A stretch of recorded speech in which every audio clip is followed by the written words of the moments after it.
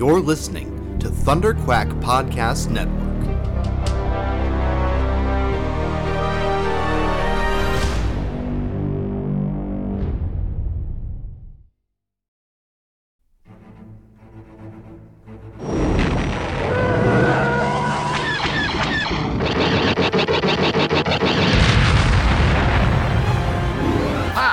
Got him! That should keep the First Order off our backs. Nice work, Paul. Tim, are we set to make the jump? Yep, the engines are primed and coordinates for the rendezvous are set. All right, strap in and let's get this intel delivered to the Resistance. Punch it! You're listening to Star Wars, The Saga Continues. Your hosts, Kyle Avery, Tim Gerasi, and Paul Herman, are scouring the HoloNet for news and bringing you all of the latest updates on the future of the Star Wars universe. And the future is bright indeed, so we invite you to join us on this exciting journey as the saga continues. Hey there, Star Wars fans, and welcome back to Star Wars The Saga Continues, your podcast for all the latest news, rumors, and updates on Star Wars Episode 9, The Rise of Skywalker, The Mandalorian, The Clone Wars, Jedi Fallen Order, and all the other awesome and exciting projects coming up in the Star Wars universe. As always, I'm your host, Kyle, and I've got my co-hosts, Tim and Paul, with me. How's it going, guys? What's up? I mean, summer is almost over. We're in just about the middle of August, but that means it's getting closer and closer to the fall, then to winter, then to the Rise of Skywalker. So I think we just got to make it through a few more weeks of downtime and not very much news. But then once we hit D23, that's going to get the ball really rolling on the Rise of Skywalker content, because we'll probably get some new, I don't know, behind the scenes footage, maybe a cool poster announcement or two. But then we roll that into September. Maybe get an article somewhere or some new reveals. Then we get Triple Force Friday, new trailer. So I think the lull time is about to end, and we're just going to be going into nothing but the Rise of Skywalker hype. And I couldn't be more excited. So we're almost there. Guys, this is my time to announce that I'm leaving the show because Star Wars is boring now, and because Bloomberg. You just saying, didn't make it through the lull time, Paul. I'm sorry. Yeah, I lived through the dark times, but right now, Galaxy's Edge is kind of struggling, so might as well jump out. It's not cool anymore. Can do my Marvel thing. Maybe I'll do Harry Potter. So, all right, see you guys. See you, Paul. Nice having Paul you sitting over there. Time to abandon ship. Obviously, I am both lying.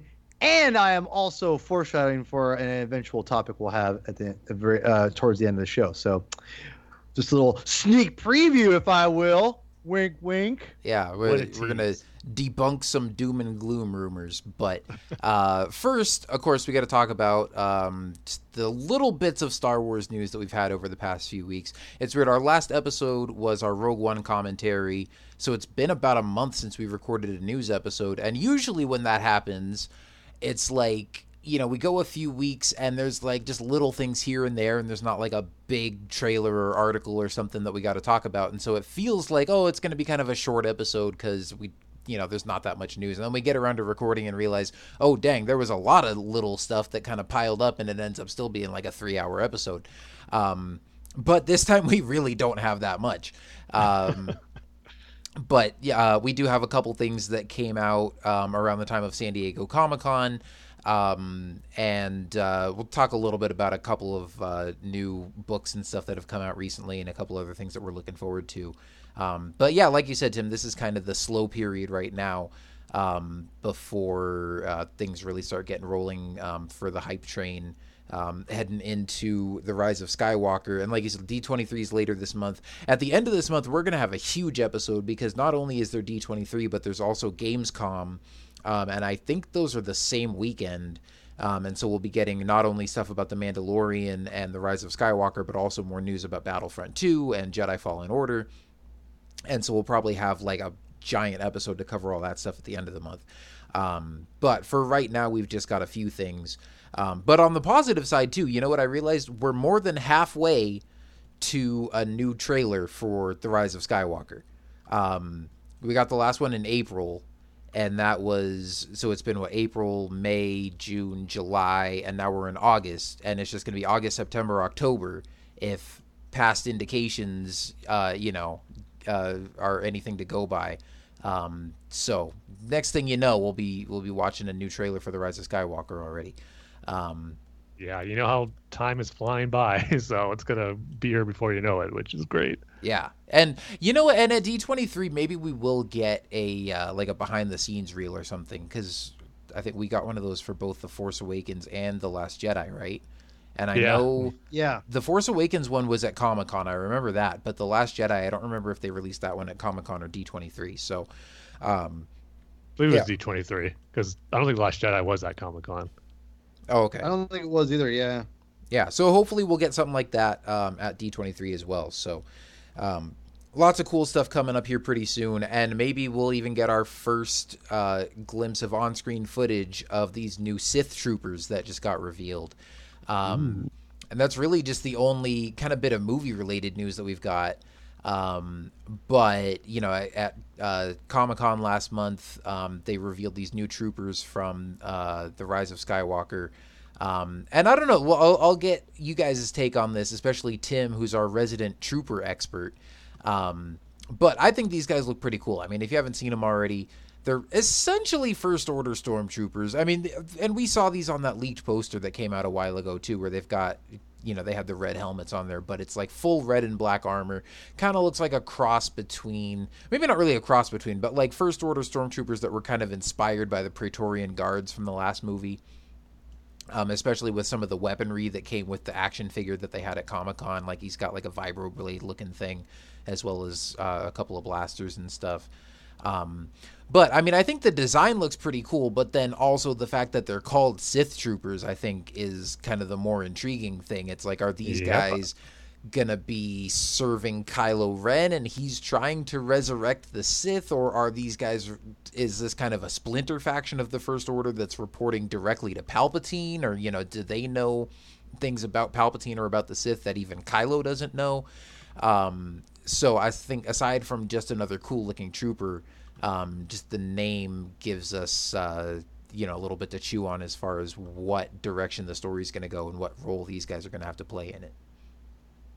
Yeah, so as far as their look goes, I think they look cool, but I don't think they're ever going to end up being one of my favorite trooper designs. I mean, not even close to the level of a Death Trooper or a Clone Trooper, but I mean, it still has that cool Stormtrooper look, so you can't go wrong with that. It's just not going to be, the elite level of cool looking troopers, but because like you said, it's pretty much a First Order Stormtrooper with a coat of red paint on its armor. And it's not something entirely new because... But he's got a flashlight on his shoulder. Oh, that makes all the difference in the world. It's cooler than a Death Trooper now. But, I mean, even though on screen it'll be the first time we've seen this type of trooper with the red color scheme, but we've seen it before. I mean, we see blanking on his name, but that pilot in Resistance who had that red armor. And then even in the Phasma novel, we had one of the main characters, Cardinal. Yeah. And the guy in Resistance is Major Von Reg. There you go. Thanks. So, yeah, it's going to look cool, but it's not going to be something, totally never seen this type of trooper before. So, visually, again, it looks cool, but it's not going to be one of my favorites. And I can't imagine, at Comic-Con where they had that cool, trooper display, that whole little booth, showcasing the history of the looks of trooper. It's really, of all the troopers in Star Wars, it was really cool. They had a video playing with Doug Chang talking about the history and the designs they came up with for the different troopers. It's just really neat seeing them all on display at Comic-Con in their booth. So that must have been really cool for those to check out. But I agree with you, Kyle. The thing that has me most excited about these Sith troopers is their name, Sith troopers, and because I was not expecting that to be, a faction of troopers that are going to be defined by the name Sith to be in Episode 9. And I think it's awesome, though, because like I said, it brings up so many questions. And for me, when I heard that, and even now, after thinking about it some more since it was first announced, I really do believe that they're going to be connected with Palpatine and not the First Order. Because as far as everything we know about the First Order, and even from the filmmakers, is that, Snoke is not a Sith, Kylo Ren is not a Sith, so why would they have a faction of stormtroopers called Sith Troopers? And I would like to believe that this was all part of Palpatine's plan, we'll find out how he survived or how he comes back in The Rise of Skywalker. But like I said, when we found out he was going to be in it, I always felt this was always part of his plan, even knowing that he'd probably die, or in case he died, he would eventually have something planned to have him come back. And I think these Sith Troopers are going to be part of that. Maybe there was, a small faction during the Empire days that were so secretive and so, elitely trained that, and not many people knew about it. Maybe just Palpatine. Maybe Vader didn't even know about him. That Palpatine trained them just to kind of survive in case he didn't. And maybe they secretly trained other soldiers that they thought maybe could fit in with their ranks and just have it continue on until Palpatine comes back. Like, they'll always be there. And then when he comes back, there's, we don't know how many Sith Troopers it's going to be, but like you said, judging from that poster, it looks like there's going to be a good number of them. So looks like they are going to have a fair amount of soldiers in that Sith Trooper battalion. So I don't know. It's going to be interesting to see how they're going to be utilized, because if they are going to go up against the First Order and the Resistance and the Knights of Ren, because you got all these, potentially 4 different factions in this movie that may face off each other or with different sections with those groups. So it's going to be interesting to see what role they're going to play. And yeah, I just can't wait to see how they're actually connected to the grand scheme of things and the story for The Rise of Skywalker. So right now I'm leaning towards more of that Palpatine connection, and I think that would be the coolest way for them to be utilized, as to have that be part of Palpatine's plan. Because even, like I said, the color scheme of them being red, you mentioned the Praetorian Guards, and I'm going to take it even further back, of being the Emperor's Royal Guards from what we saw in Return of the Jedi, and then in episodes 2 and 3 as well. So Palpatine just likes the color red, I guess, to be used for his most elite soldiers. So I think that could be a cool way for them to fit into that Palpatine connection as well. So we'll see, but I'm excited to see them in action, see what they can do. Mm-hmm. I think you said everything I ever could say about a red stormtrooper, Tim. If it was blue, yeah. I could have gone on even further. Oh, yeah. I love blue too. Don't get me wrong. I love blue. The Sith Trooper is cool. The problem right now is that it is a cool motif. We have the red. Obviously, I second everything you pretty much say, Tim. Like, I think these troopers are mainly with Palpatine, I'm assuming. And I remember I tweeted something out right when this was announced, and I said, I'll be more behind and excited about these characters and these troopers themselves, because they look cool. I mean, let's face it, they look cool, right? The problem is that I want them to have that name for a legitimate reason, and it better not suck. Yeah. So I would agree with that. I'm a little worried about it. Because here's the thing. Right now the sequel trilogy, and I know people know I've been a little more harsh on the sequel trilogy than I normally maybe would on, I don't know, just Star Wars in general. But I was harsh in the prequel trilogy too in some ways, and I've grown to love that even more and more.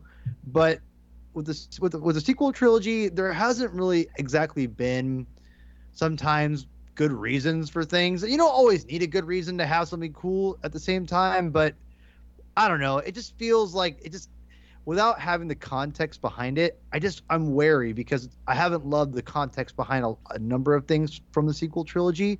Not all things, but some things. Enough where it makes me skeptical. I'm not like loosely or blindly saying, this is amazing, oh my God, come on. That's not... I've been burned right now a little bit from the sequel trilogy in general. And so I'm skeptical where this could go. I'm hopeful that this could mean something like protecting Palpatine or something, but I just don't know. And I just want there to be a really cool reason besides the fact that they're red. And they may, who knows? But that's where my skepticism is going to be. I think they look great, though. I think it's cool. I like the modifications. I like the color designated idea. I just hope there's a reason.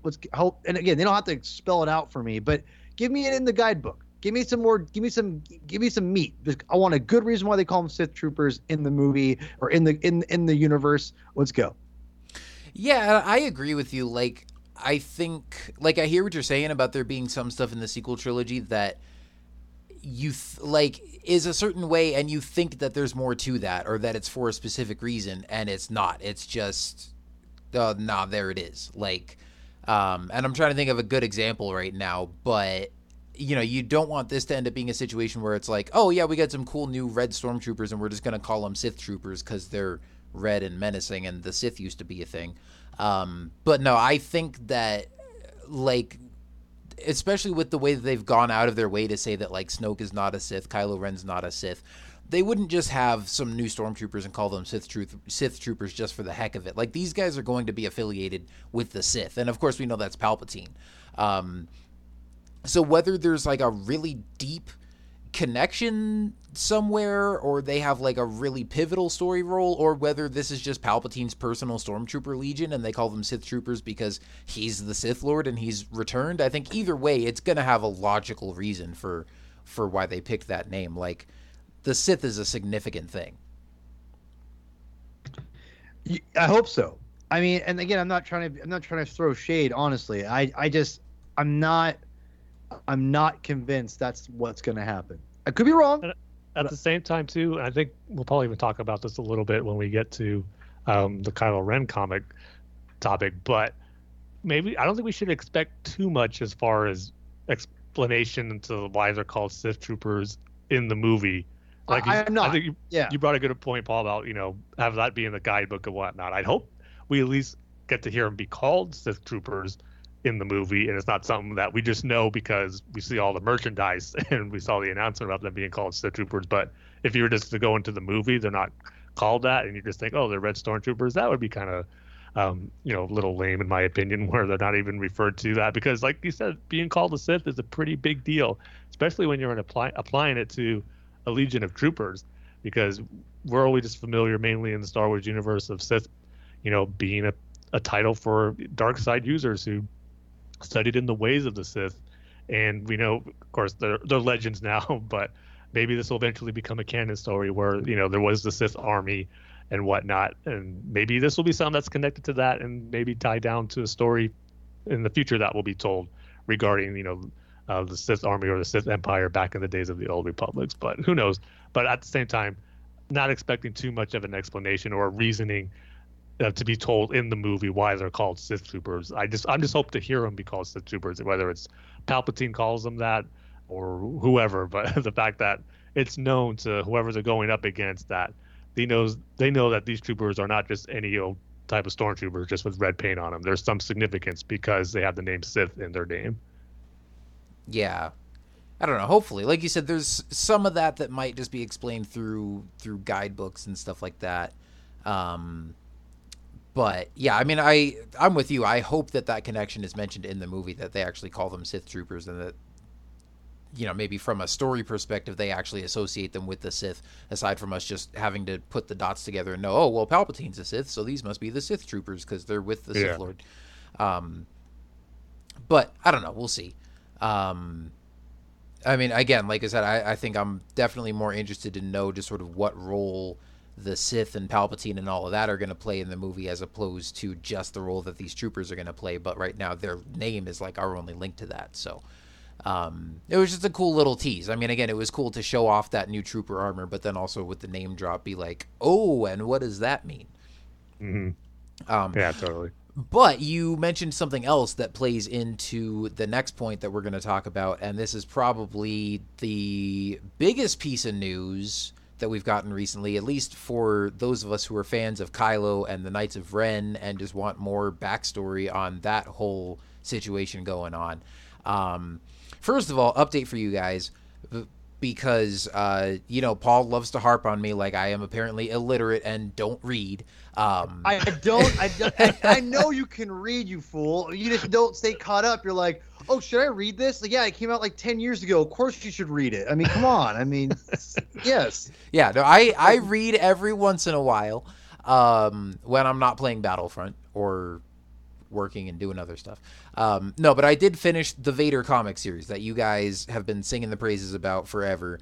The most recent one by Charles Soule, who we now know is his next project that he's working on is a Knights of Ren and Kylo Ren backstory comic that's going to be, I think, a 5-issue miniseries?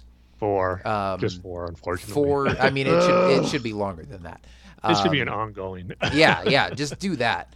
But I mean, maybe they'll expand it, because didn't they initially do that with like the Kanan comic, where it was supposed to just be a mini series, and then they were like, "Hey, let's make more of these."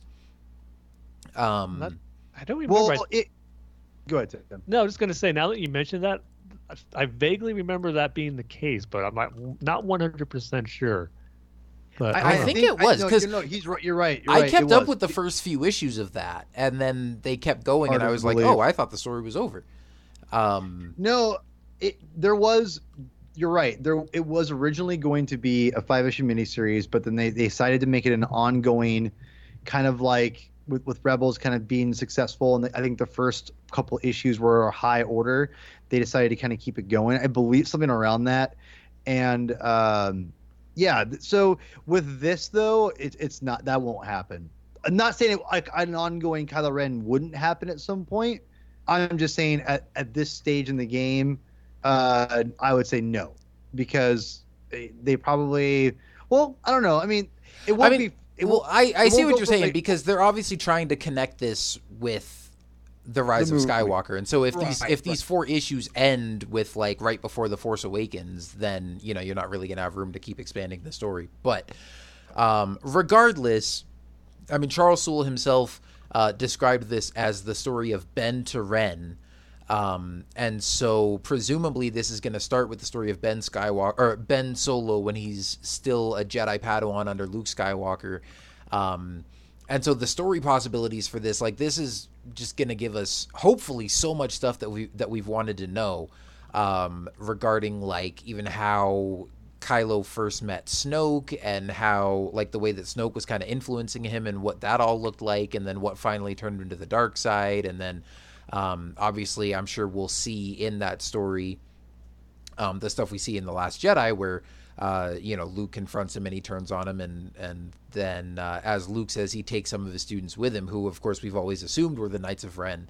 And so just to finally get that all fleshed out, and see exactly what all went down, how he went from Ben Solo to Kylo Ren, and how the Knights of Ren were created, and then what they were doing together as a group. Because again, all we've seen of the Knights of Ren have just been, that quick flashback scene in The Force Awakens, and a couple quick mentions of them.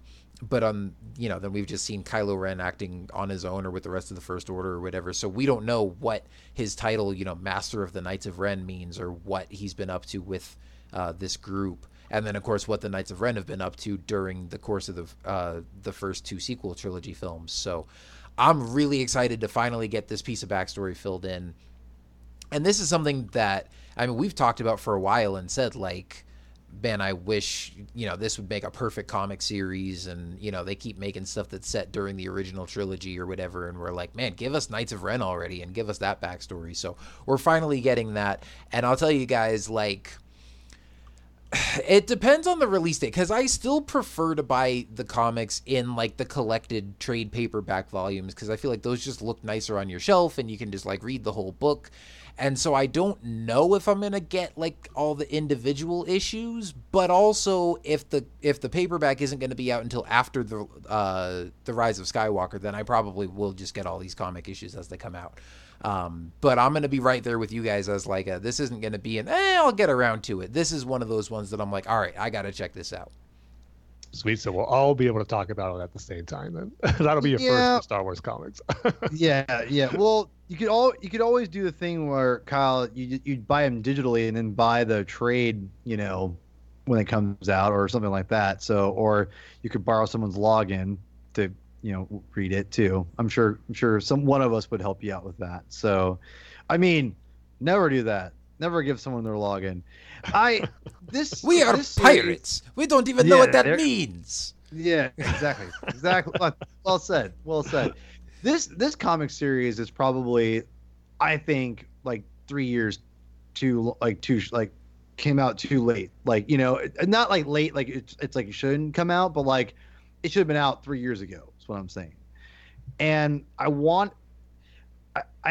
think that, as far as Lucasfilm, like the mystery box idea was cool for Force Awakens, but they really once they revealed everything in the Force Awakens, they really should have started, like, again, if they had a better direction from the start, they probably should have done this a lot sooner to get us more invested in these characters. Because right now, there's not really much going on with them. And so that being said, now that we're finally getting that in this book, or in these comics, it's really exciting because, as all you know who listen to the show, I love Charles Soule's Darth Vader series. Me and Tim have been raving about it. We made Kyle read it. Kyle, did it live up to the hype?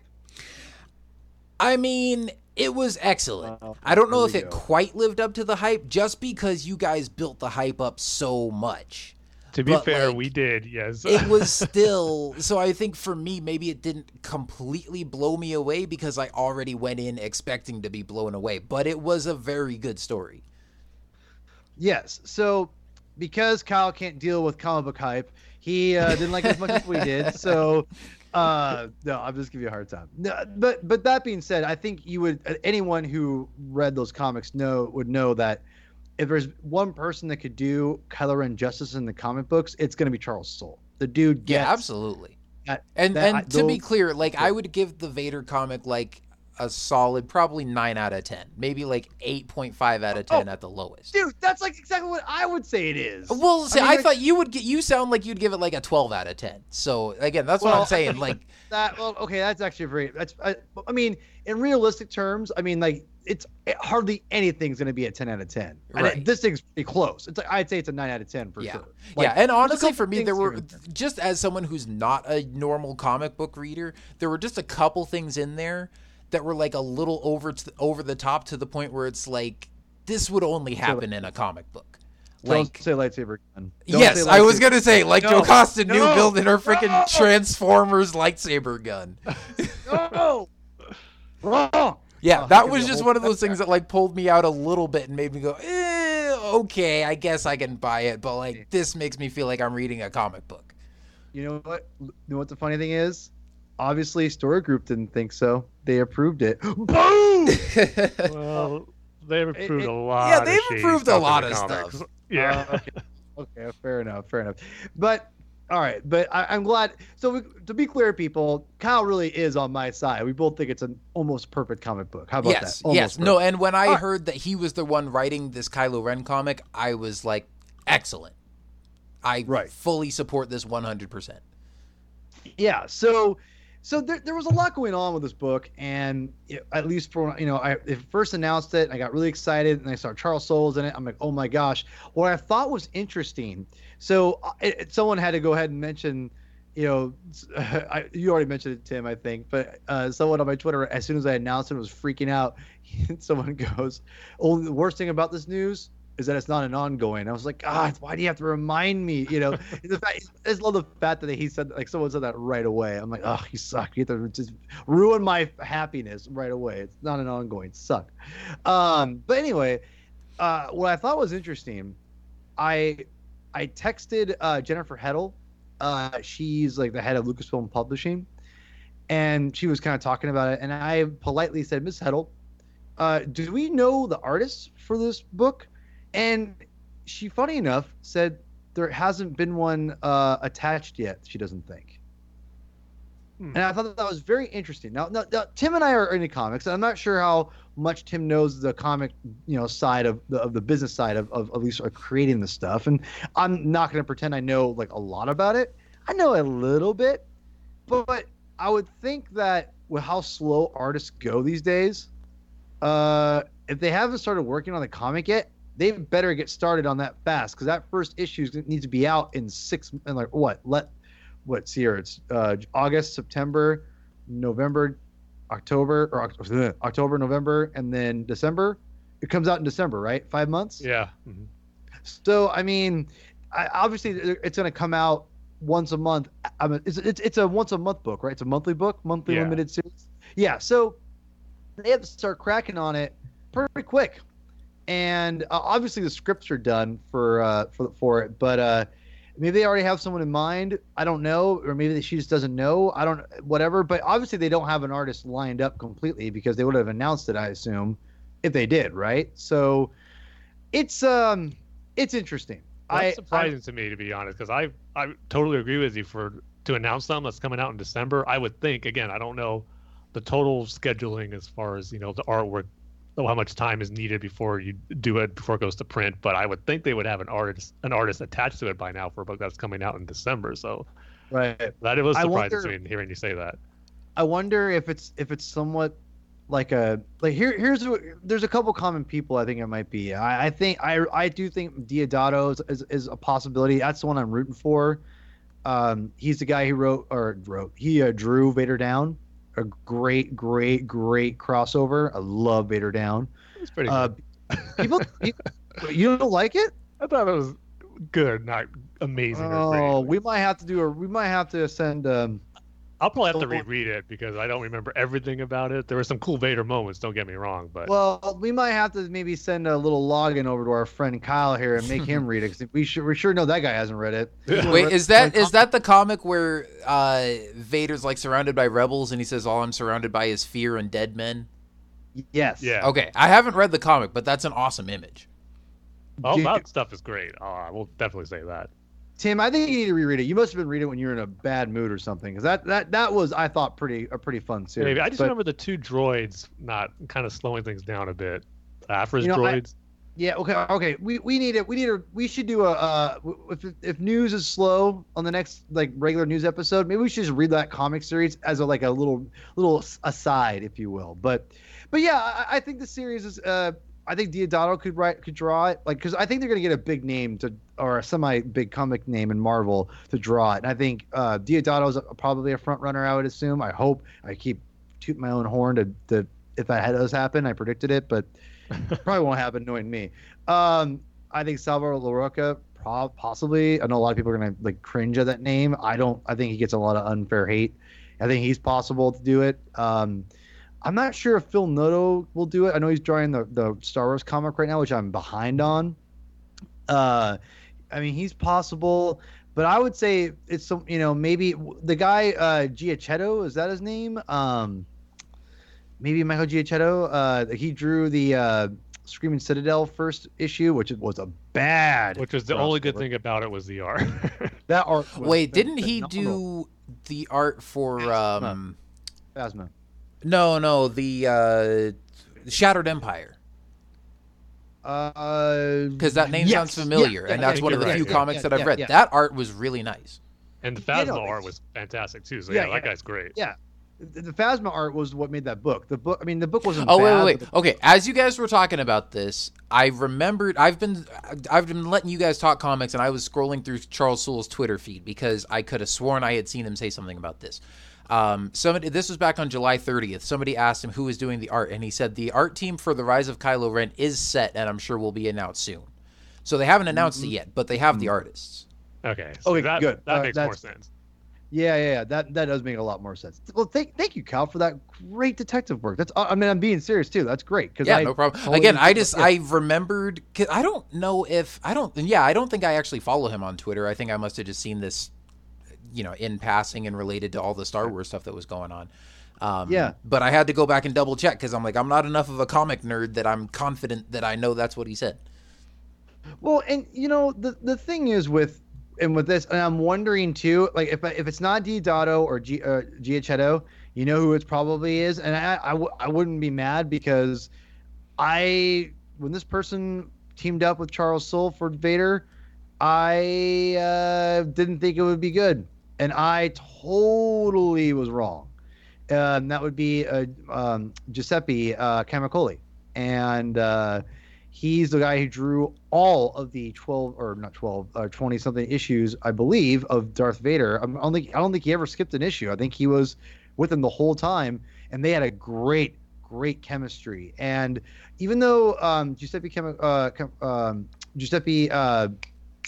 Camicoli is not, I wouldn't say he's a perfect fit for Star Wars. He fits enough to where I love his work. So I think that's probably, I would say he's probably my front runner at this point. If it's not, Deodato or whatever, just because they work together and they have a great chemistry. But also, a dark horse, also Alex Maleev. He did Lando with him as well. Maleev would be that. Oh, wow. That's actually, you know what? I take it all back. It's either Deodato's gone. I don't. It's not going to be him. It's going to be either Maleev or Camicoli. One of those two. It's one of those two. Maleev, thinking about Kylo Ren, Knights of Ren origin series with Alex Maleev art, Tim. Oh my lord. Oh my lord. Whoa. Okay, that's who I think it is. So yeah, obviously, as you can tell, I'm excited. Well, we'll find out who is the main art team on the book, but before we find that out, we got to say though that teaser image of the cover for the Rise of Kylo Ren comic is freaking awesome. I love that pose. Mm-hmm. Just Kylo Ren with the holding down his crossbladed lightsaber with the Knights of Ren behind him. It just looks really, really cool. So just the glimpse at the cover is making me excited to see more of the artwork for these, cool looking characters, and these 4 issues are going to be so cool. So, but I mean, just to echo what you guys were saying about, this is pretty much a match made in heaven, a story we've been dying to find out more about with one of the sequel trilogy's main characters, as well as it being done in comic form by one of the best Star Wars writers to ever come up with a Star Wars story for one of its most iconic characters in Darth Vader. So you got Charles Soule telling the story of Kylo Ren. I mean, how can you not be excited about that? I mean, I just cannot wait to read this. It just seems like it's a perfect match to tell this story in comic form by Charles Soule. So it's going to be great. I have no doubt about that. And I'm Tim, I'm so sorry. Go ahead. No, I'm sorry. I was just going to say, the one thing I've been seeing, kind of the one negative about it was that, this probably means we're not going to get, much backstory to the Knights of Ren in The Rise of Skywalker. And I can kind of agree with that, but at the same time, like I was saying with the Sith Troopers, I don't think that's something we necessarily should be expecting too much of when we see The Rise of Skywalker. Because, I mean, you said this before too, Paul, where they just got enough on their plate already with trying to wrap up the Skywalker saga in 8 movies that came before it. So there's not going to be a whole lot of time to focus on the backstory of the Knights of Ren. And I would just be okay if we got a little something like Obi-Wan said to Luke in A New Hope, just describing the Jedi, how, they're the guardians of peace and justice in the Old Republic before the Dark Times. I mean, if we get a little, brief bit of dialogue about that, maybe it's Kylo Ren saying it about the Knights of Ren or whoever, but just to give you a little something, but also making you want to know more about them, because I'm sure that's what it did to everyone seeing A New Hope for the first time when Obi-Wan was telling that to Luke in the history of the Jedi. He didn't say much, but it probably, your imagination went wild as far as, what the Jedi were and what they could be, and, name dropping the Clone Wars for the first time and what was that all about. So if we get a little stuff like that about the Knights of Ren in The Rise of Skywalker, I think that would be cool. It would just be the perfect, setup and, hype building for the comic to when it comes out later that month. So I don't think that's something to be necessarily too concerned about having the comic be the main source of where we're going to get our information and backstory for the Knights of Ren. If anything, I think it'd just be, a nice compliment and an expansion to hopefully what we get in the movie. So it's going to be great. I love that it is coming out in December, even though I want to read it now, but it's going to be awesome to when you see the Rise of Skywalker that month, and then you have another story to go to about something you've been wanting to see and learn about for so long in the Rise of Kylo Ren comics. So it's just going to be great that we're getting both in that same month. So yeah, as you can tell, I'm just as excited as you guys are about it. So it's going to be great. I can't wait. Yeah, definitely. I think really, I just want to add really fast, Cal. I just want to take one quick second. I am so grateful that Marvel, and you touched on this already a little bit, Tim. I'm so grateful it's in comic book format.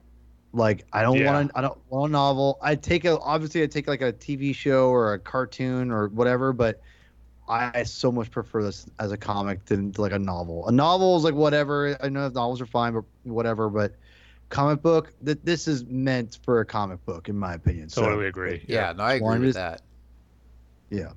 Yeah, but Tim, to what you were saying is about how this might relate to their role in the movie.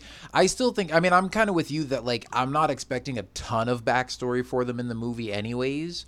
But I don't think that the fact that we're getting a comic means that we won't get anything, because again, especially since they were name dropped in The Force Awakens, and we know that they have some association with Kylo Ren, but we don't know what it is or where they've been this whole time. You have to give enough explanation in the movie to explain like their role within that story. Like we don't need to get the full backstory in the movie, and I'm sure that, like you said, the comic is going to expand on a lot more and tell us a lot more than the movie's going to, which I think that's why they're going to go great together. But I also think that, you know, they know that not everybody's going to read the comic, and that there are some people who are going to watch Force Awakens and pick up on that mention of the Knights of Ren and then watch The Rise of Skywalker, and you can't just throw those guys in there and like not explain what's going on there. So yeah, I think we're still going to get at least a little bit of explanation within the movie, and then it's just going to be cool to see that expanded on even further in this comic, and I can't wait to see what they do there.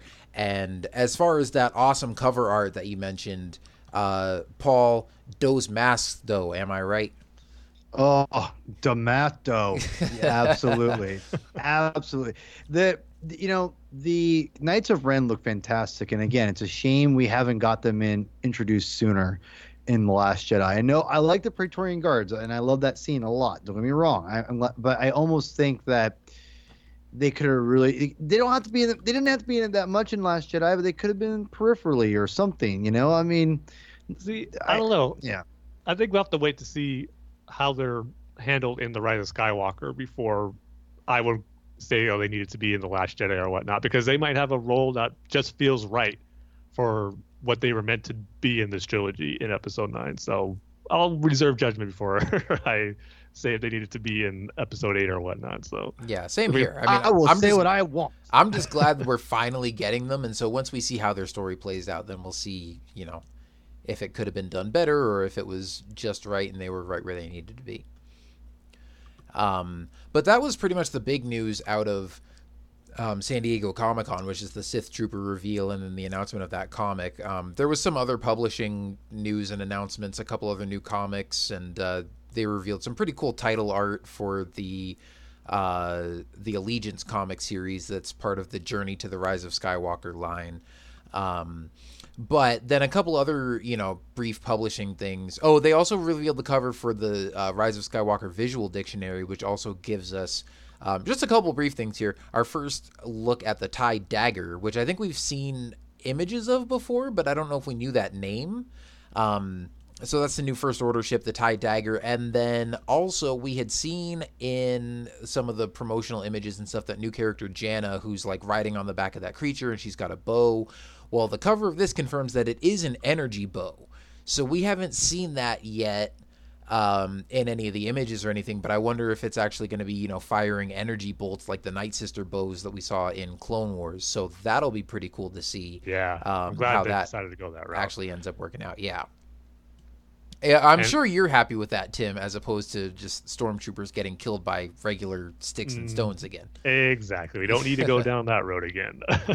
I just love how these visual dictionaries, they all focus on like the coolest looking characters of the movie it's based on. I mean, even going back to the prequel trilogy, Darth Maul was on the episode 1, Jango Fett on episode 2, Grievous on episode 3, and then it's continuing with the sequel trilogy where you had Kylo Ren, and then you had the Praetorian Guard for Last Jedi, now a Knights of Ren on the Rise of Skywalker. So you're guaranteed a cool looking character on the cover for these visual dictionaries. So I just love that they continue that trend. Yeah, definitely. And that, For sure. I mean, that's probably our best look yet at one of the Knights of Ren, and that's a great looking image. Good point. But aside from that, there are also a couple big publishing releases that just came out recently. The new Thrawn Alliances book is out, or sorry, not Thrawn Alliances, Thrawn Treason. Alliances is the one that came out last year that I'm still not done reading yet. But yeah, Thrawn Treason is out, as well as Star Wars Myths and Fables, which is one that I know a lot of people are excited about. I picked that one up and I haven't finished. I've only read one of the 9 stories that's in there so far, but I mean, I really enjoyed that one, and just the presentation of it. I mean, all the artwork and stuff is beautiful. So a couple new Star Wars books to check out if you're looking for something to read while we're waiting for more news and trailers and stuff. And then also they just announced a new book called The Secrets of the Jedi. Now, I know a lot of people are excited about this one as well, and I actually kind of have some mixed feelings about this, but this is kind of like a guidebook on the history of the Jedi, but it's like narrated and written from the point of view of Luke Skywalker. which first of all, I think is awesome. I think it's awesome that we're getting a book about the history of the Jedi written by Luke Skywalker. I think the artwork that they've revealed for this looks amazing, and I might buy it just to have the artwork, the cover art sitting on my bookshelf.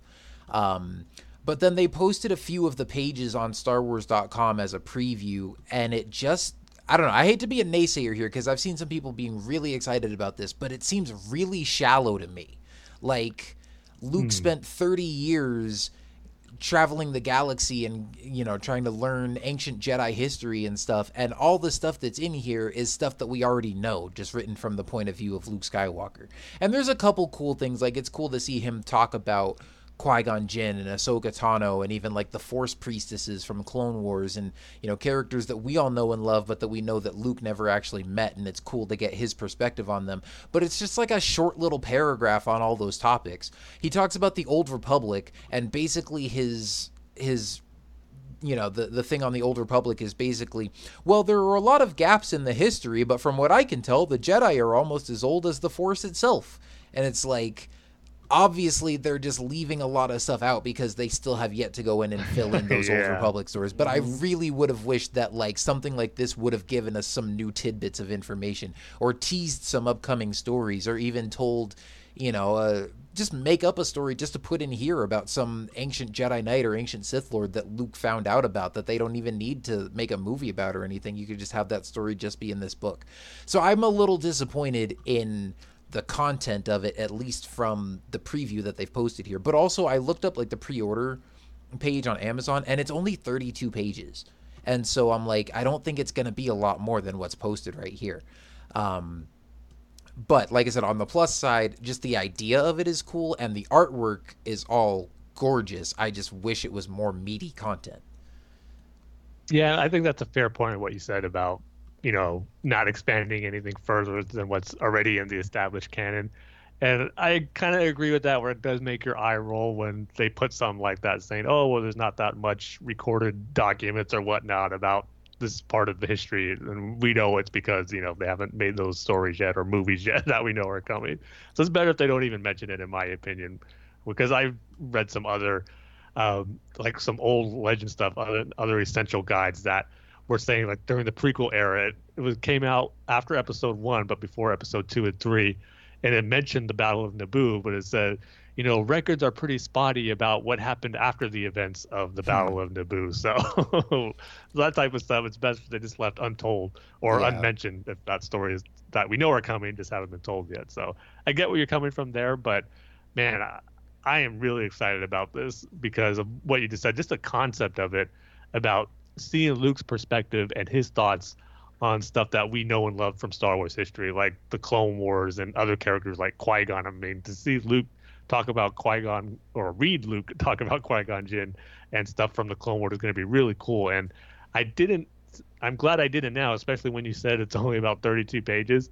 I didn't read any of those excerpts that they had in those images on StarWars.com. I just looked at the art because I want to read it when I actually get the book.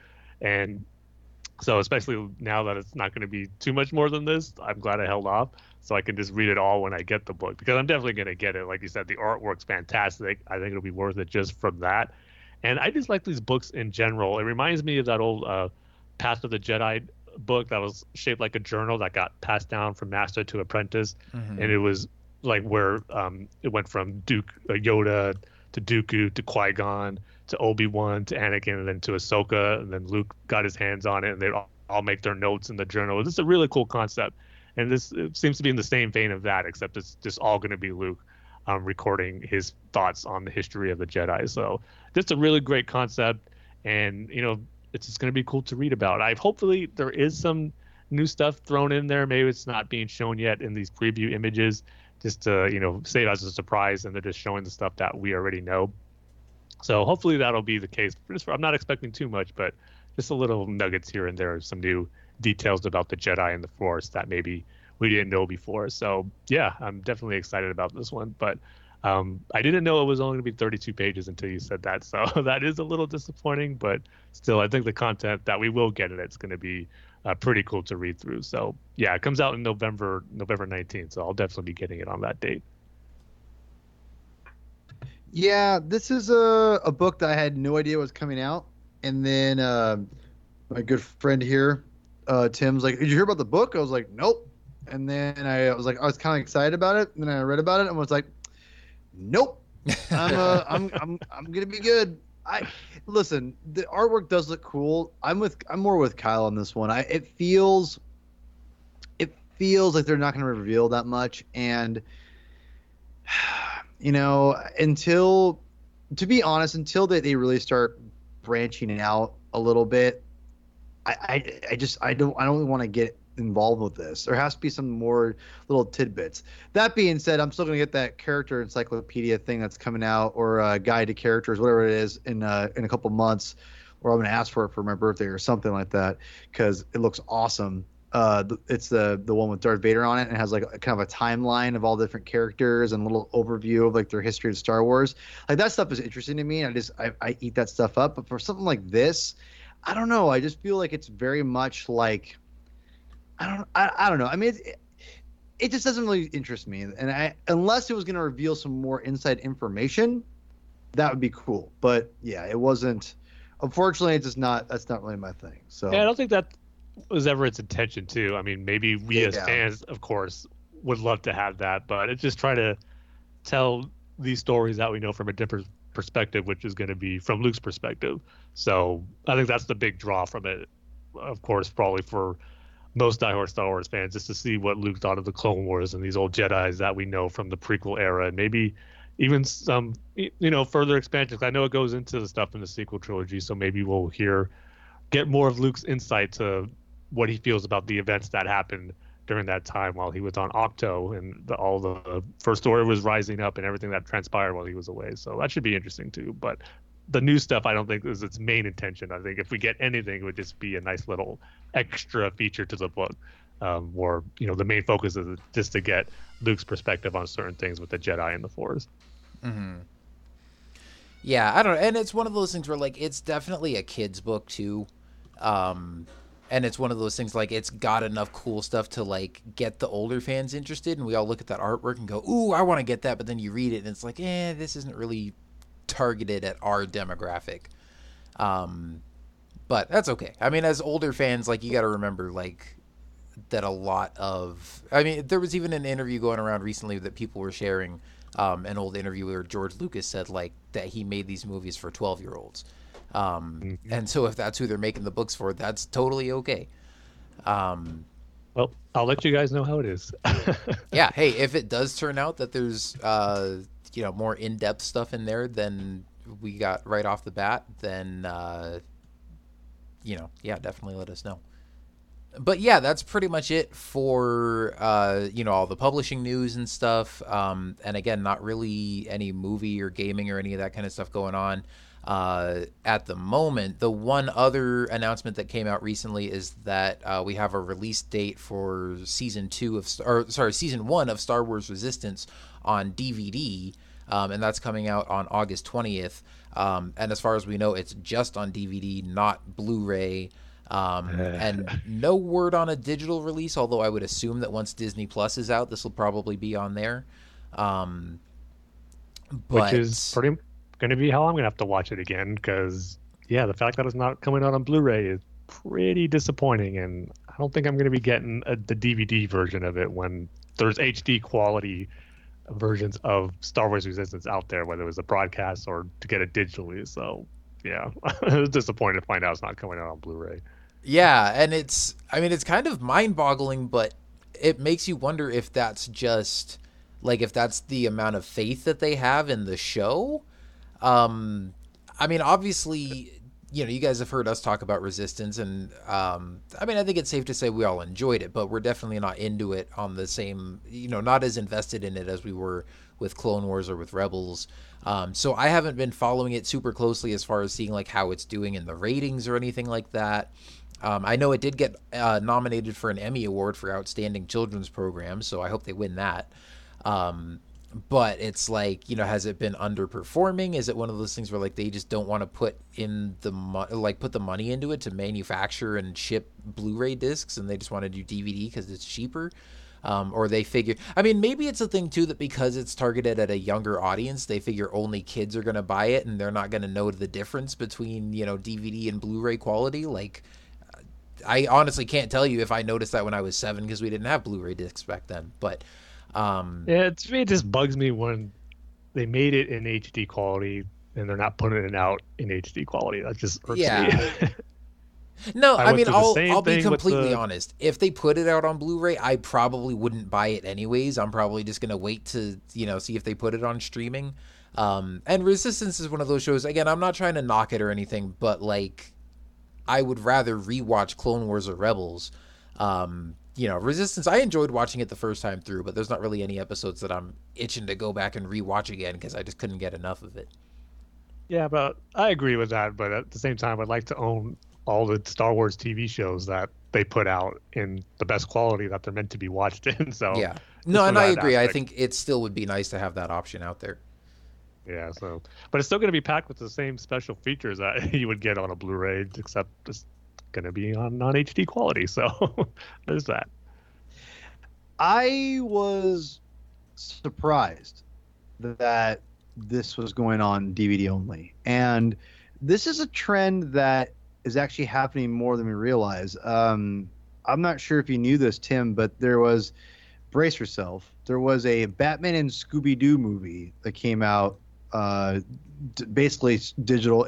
Or direct to DVD or I gave it away here, I guess. A direct to media, home media movie about Batman meeting Scooby-Doo. Obviously these movies used to have ties to like different studios or different channels, like maybe Cartoon Network or, kind of like, hey, movie of the week kind of a thing. But with the way, obviously, with Warner Brothers and their DC direct market, they've been doing, pretty well because they keep putting out 5 or 15 different DC movies a year. It's just 3, sometimes 4, but. It feels like there's like 5 or 10 every month, but anyway, I wish, but right. No, which, by the way, I need to hit you up about your Hush thoughts, but that's a different podcast. But that came out, the Scooby-Doo Batman team up movie, which is really funny to say, that came out straight to DVD, and obviously there's a huge Scooby-Doo market in Humps Kid. There's a huge Batman market, and obviously as big as Star Wars, or maybe very big, and that came out DVD, and people were complaining about the same thing, and they were talking about, this is aimed at a younger audience, and like you said, Tim, I think it was you, Tim, that or they maybe won't. This is for kids, and kids are probably not going to care about DVD quality. That was me. I apologize. Well, but what I mean by that, it's not only I think quality, but the pay too. Like if you put it on Blu-ray, that's like a lot more money. A DVD is like pretty cheap for a film. Now, mind you, this Resistance is all 22 episodes, all of that for $20, $19.99. Like, so that's actually a lot for only $20. And if you want to have them be enthralled by something that's super cheap and it'll keep them busy for a while, $20 is not bad.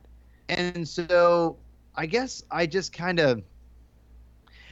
look at it and think of a couple things. One, I just don't think the ratings and the attention that this show had warranted enough of a Blu-ray release. Because I think if it had more traction with mainstream Star Wars fans, and we were all talking about it like we were Rebels, and not like Rebels was a giant hit, but it was a somewhat of it was pretty successful. I mean, it lasted multiple seasons and whatnot, but I just think Resistance didn't wow people, and I think that I don't know how. Again, I'm not a ratings person, but evidently, or from the evidence that it's given me, I think that it's not doing probably super great. It's still continuing because it's Star Wars, and they're trying to build a weird time too. I mean, exactly. For a kid show. That's true. Yeah, it was on like 10 o'clock at night or something like that. Yep. But I think it's because, to be honest, I think they're not really concerned about ratings right now. I think they're more like they want to keep content coming for kids for Star Wars, and I think that they also want more content for their eventual Disney Plus series. or Disney Plus platform, and to have something that's maybe binge worthy for families and for Star Wars and whatnot. And I'm not saying it's the only reason. I mean, it's obviously I think they're trying to connect to a younger audience because, as we know, or as we might have read a little bit, might be an issue. So what's interesting is I think that this is more Disney trying to appeal to a younger audience at all costs. And also wondering, did the Star Wars Lego movies or shows, those come out in Blu-ray at all, or are those all in DVD? Oh, I have no idea. I know the early ones did, but so like the Freemaker Adventures, I'm not sure on. But some of like the very first Lego specials, those came out on Blu-ray, which I have. But I'm not sure about the recent I do too. But with the Freemaker Adventures, I don't think they came out on Blu-ray. I could be wrong. I could be wrong. But I think that Resistance the DVD release is mainly aimed at a younger audience, obviously. But it's being totally aimed at families. Buy this. It's only $20, and you get the whole you can just like whatever. Yeah. So well, and the other thing too is, especially if this is gonna be coming out on Disney Plus, which I don't know if that's been confirmed or not, but also I think you can still watch the entire season on the Disney Now app. And again, I don't follow the marketing or the sales numbers or anything, but maybe overall like Blu-ray and DVD sales of TV shows are down since people just binge watch them online now. Yeah, no, that could be a factor as well. I honestly think that I think this could be a test a little bit for Disney to be like, okay, let's see. I think ultimately they just didn't want to put the money into a Blu-ray release, and they know Star Wars fans like me, like I'm going to buy it for my canon shelf specifically. Otherwise, I'm like Tim, I wouldn't buy it. I'd be just waiting for the eventual Blu-ray release if it ever comes. But because I do have my canon shelf and I'm doing everything chronologically and that has a spine, I'm buying it. So in a couple of weeks I'll own it and I will dive through the special features. I'm excited about it. So yeah, I don't know. I kind of feel that this is potentially a test too. But I also think if the show was more popular, there's no way that it doesn't get a Blu-ray release, in my opinion. Yeah, and I think too that even Lucasfilm and Disney kind of realize this isn't on the same level as Rebels and Clone Wars because. Yeah. I mean, if you just talk about the finales for Rebels, even those were events for Star Wars fans. I mean, there was some big, heavy stuff that went down on pretty much every finale of the 4 seasons that it had. And for those not to be released on Blu-ray just would have been a shame and just, a downright injustice if that was the case. And I think they realize that they're almost cinematic quality of how they were made and how the stories are being told that they have to be released in the best quality possible. And, just like what we talked about, Resistance isn't quite on that same level. And I think they realized that too, which probably went into the reasoning to just put it out on DVD. So I don't know, it just makes me think that they kind of realize what we do just as fans of knowing that Resistance isn't quite the same thing as Clone Wars and Rebels are when it comes to animated Star Wars. Yeah. And you know what? Speaking of which, I just wanted to bring this up real quick. Because obviously last year, as a wedding present, you guys bought me all 4 seasons of Star Wars Rebels on Blu-ray, which I then slowly started a year-long rewatch, which I just finished.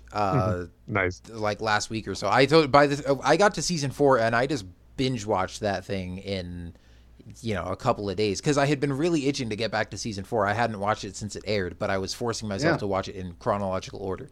And that's Star Wars Rebels is a really good series. Like maybe better than I gave it credit for the first time around. I mean, to the point where you guys know how much I love Clone Wars. And still Clone Wars is easily far and away my number 1 favorite Star Wars series. But some people say that they like Rebels better, that's their favorite. And some people say that Resistance is their favorite too. But I know a lot of people who say that, they like Rebels better than Clone Wars. And that used to make me like almost offended. I'd be like, oh, yeah, Rebels has some good moments. Don't get me wrong, but Clone Wars, but on second watch, I'm like, you know what? I can respect that opinion. I still like Clone Wars more, but Rebels really does have some really fantastic moments, but I mean, it's an altogether different show. And but I mean, one thing that I like about it is the way that it tells a continuous story week to week, especially in like seasons 3 and 4, where there's really, I feel like from the kind of the second half of season 3, as they're like preparing for their attack on Lothal at the end, and then like pretty much all of season 4, it's like there's one driving storyline the entire time. And with Clone Wars, I mean, you'd get that for 4 episodes at a time and all the different arcs and stuff. And so I don't know, I like that it's just a different style of storytelling, and that there's a lot of cool stuff in there that they did. So just wanted to share my my reflections on after completing Rebels a second time. So like we said, Resistance will be out August 20th on DVD if you guys want to check that out. And then last thing that we're going to wrap up with, Paul, I'll let you go ahead and introduce this, because this was your idea to talk about this Bloomberg article. Well, this Bloomberg article came out this week, and it kind of came out to a little bit of controversy with Star Wars fans, and it felt like, there's a few people that I follow and kind of interact with here or there on Twitter. People kind of were talking about how this article is either 100% truth or really truthful, or is complete bull crap and is blah blah blah blah. And for those who don't know, Bloomberg is this business website with stocks and and all that boring stuff that I don't really care about. But what's interesting is the article is about what Bob Iger was talking about on his conference call, his quarterly conference call with the investors, stockholders and whatnot. And he had said that I don't have the exact article in front of me, I apologize, but basically admitted that maybe they essentially he basically admitted that there was a low attendance at Disneyland right now, and that Galaxy's Edge has not been the scene stealer or the main, this giant attraction that they were anticipating. And he was blaming a lot of that on the fact that they really controlled and try to like keep the crowds to a real minimum at first to make it seem like there's a big demand,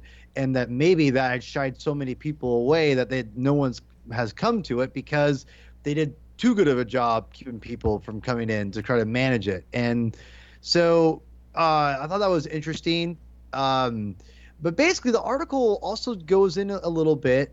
It talks about how maybe that the younger audience, the next generation of kids out there, don't really like Star Wars as much as their parents. And that might be a bigger issue than just, the fact that they were too good about keeping crowds to a minimal size at Galaxy's Edge opening. And now you could interpret this article a couple different ways. And 3, in my opinion.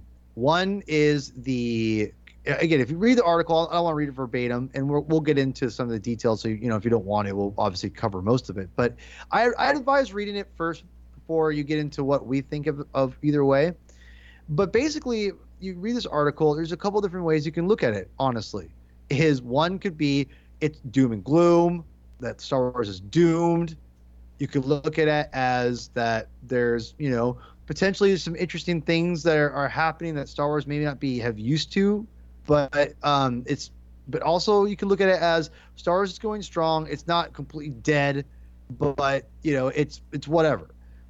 But Star Wars has got a lot going on right now, and there's plenty to look at the horizon.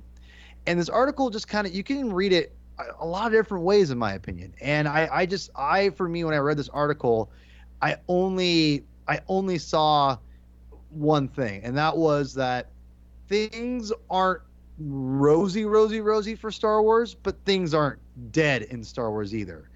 And that's kind of my main thing coming from reading this article. And I think with the Galaxy's Edge thing, there's a couple different things that I've heard, and I've videos I've watched, and there's this one guy, he $3 Theater. I don't subscribe to him completely. He lives in my state apparently, which I thought was interesting. But he's all right. But he apparently, I thought he had an interesting thing. He was at Comic-Con, and he was in line with someone who worked at Disneyland, and I think worked at Galaxy's Edge, and he was talking to her, and I'm paraphrasing here, but he had talked to her, say, I heard, this is before this article came out. And before this article, there's a lot of these anti-Disney Star Wars people saying like Galaxy's Edge is a failure and blah, blah, this and blah, blah, that. And people were saying it's not that busy. And there's all these other people saying it is too busy. How dare you say that? Ball, you're liars. You're all, it was ridiculous. And it was hard to really get an idea of like what side was being truthful, And I always believe that the truth kind of always lies in the middle. And, but I wasn't going to say anything publicly because I don't know. I wasn't there. I'm not there all the time. So, and I don't, I'm just kind of doing my own thing. And I'm watching this video, and he said he had gone to Galaxy's Edge, I think, or something like that. And he said it was great. And it wasn't as packed as he thought it was. He did admit that, but he said he loved it or something like that. But the lady he was talking to who worked at Disneyland, he was asking her, like, what do you think is the problem? He said, it seems like low attendance. And she made a great point, and it actually backs up a little bit of what this article talks about that you could kind of go a little bit doom and gloom on. And I want to touch on this. This is, I think, the most interesting aspect of the whole article is she said that there's not a lot to do at Galaxy's Edge besides spend money. And I thought that was very fascinating that she said that. And I kind of sat back and was like, huh. And he admitted the same thing. He goes, and again, I'm just paraphrasing. It's a video that came out right around, obviously, Comic-Con. But he had said that when I was there, she was right. There was just tons of stuff to do, but it cost, like, you had to spend money to do everything. There's only one ride, Millennium Falcon. And the Rise of Resistance ride's not operational yet. And he kind of went in about it. And that was her main criticism, was that right now when kids go there, there's just not a lot to do. And I think that pretty much nails everything. And in the article, it talks about how kids have a hard time connecting to Star Wars right now. So I think when you think about it, or they say that it's their parents' thing more than their thing. And it really got my wheels turning in my head. And I started thinking to myself, this is such a fascinating thing because there's some truth to this, I think. I don't think it's 100% gospel truth. I don't think it's the Star Wars is doomed or Star Wars is in trouble, but I think there is some truth here. And I think that you hear it from straight from the horse's mouth of a Disneyland employee or supposed Disneyland employee, of course. Maybe it's not. Maybe he's making it up all completely, but what that person's saying, if that is what they said, makes a lot of sense. Because think about it. Galaxy's Edge is only one ride. It's a beautiful looking park if you love Star Wars. But if you're a kid and you've only seen a few of the movies and your mom and dad are freaking out about Star Wars and you walk in and all you can really do is look at stuff that you can't really buy because it's all super expensive, and you go on one ride and it's fun, but it's like, hey, went on one ride and you've done everything at Galaxy's Edge. You walk around, take a few pictures, and you're done. Now, someone like me who comes out to Galaxy's Edge next celebration where everyone else will be and it'll be jam-packed and I'll hate everyone because it'll be crowded, I'll be freaking out looking at everything and like wanting to spend like thousands of dollars there. But that's not the case, maybe for kids. And you know what? If you're just like a casual Star Wars fan, you're like, yeah, we can go there. Cool. We'll walk around for, 20 minutes. I'm done. Again, I don't know how big Galaxy's Edge is. I really don't. I want to make that very clear. I've never been there. I can't wait to get there. I'm excited to get on the Falcon ride and Rise of Resistance and spend lots of money and hang out with a Hammerhead. I mean, or AKA a Thorian, whatever you want to say. I'm excited for this. But the question is Star Wars, is it connecting to a younger audience enough? That, to me, I mean, that could be a whole different podcast. But it touches on something I think that we really have to think about realistically. And I think about not just that for, if it's connecting to a younger audience, but even to a mainstream audience that's more of a casual Star Wars fan to want to walk into Galaxy's Edge and think about, like, what entices you to go there? If there's only a couple attractions and there's only stuff to buy, like, yeah, build a lightsaber for like $300 or whatever, how much it is. That's a lot of money. And I know it's around 200. I'm just kind of being, Yeah, well, no, I mean, that's still a fair point because that's still a lot of money. Yeah, and so all the to buy a drink there, and I mean, I can't wait to get my picture taken in front of the Falcon. It's to be exciting. I mean, if you're a hardcore Star Wars fan, you're going to be fine. But for a mainstream person, you're going to walk in, again, you wait and get in line. You get on the Falcon. You're like, oh, that was really cool. And you get out and you walk around a little bit. You're done. I mean, there's not exactly exhibits there, it sounds like. I mean, there may be a little bit. Again, I don't know. I'm actually staying away from spoilers. But all the general stuff that I'm reading, it all kind of seems the same. Yeah, it's cool, but it's not super enticing. And if you're not, all you do is spend money there, and the kids don't really have anything to interact with besides a few. Again, and this is the thing that's going to be controversial. That I think some listeners may not like it, but if you walk in and it's only sequel trilogy era, people walking around like stormtroopers and whatnot, I don't know if those things are connecting to not only kids but to a general audience as much as other people. You know what I mean? Like, yeah, stormtroopers are iconic, but it's the original stormtroopers that are iconic, not the First Order stormtroopers. And I don't know. There's a lot to chew on here, but I don't think Star Wars is hopeless either. I definitely think the sequel trilogy has not been the giant runaway. I think it's been a financial success. I think from a box office standpoint, don't get me wrong. That is, I mean, in the article itself, it says The Last Jedi underperformed, which I don't really think so. I will go on record and say that. But I don't think so either. But I don't think it's. Well, it says, at least what I'm seeing right here, it says The Last Jedi was profitable but fell shy of its predecessor's performance. But okay, I took that just to be expected anyway. Yeah, exactly. I don't think any of us were expecting it to make more money than The Force Awakens. No, but I don't think it's necessarily had the staying power like the original. Obviously, like the original trilogy did, and the prequels had a similar problem too, right? But one thing that always stuck out with me, Kyle, because you're a little younger than we are. I'm the oldest. I'm the old man here. You talked about you loved little Anakin. I think we're on our commentary, and you talked about how you loved identifying with Anakin and being able to relate to him. And that was your gateway, drug essentially, was being to connect with Anakin. I'm paraphrasing. Well, I don't know if I would say that was my gateway drug because I was introduced to the original trilogy first, so I was already a huge Luke Skywalker fan. Like I didn't need a gateway drug with Anakin, but to have a series that I already loved and then to have a protagonist who was a kid my age, like that was just icing on the cake. Right. So I think everyone criticized George Lucas for making things really, really aimed at kids. And now, like, it could be, again, I'm not saying it's like the sequel trilogy is completely doomed and no kids like it. I'm not saying that at all either. It hasn't been the runaway success with kids maybe as we thought. And I think maybe Lucas might have had maybe something to the prequel trilogy, aiming it as a younger audience initially at first. Now, granted, he kind of went away with that as the movies went on, so maybe my point doesn't make sense. But it just seems like maybe there might be something going on there. There might be some truth, and I think this article is worth looking at in a sense to where I think it's more in the middle than an extreme on either side. But I definitely think there's some truth here. And I'm very, very interested in what you guys think of this.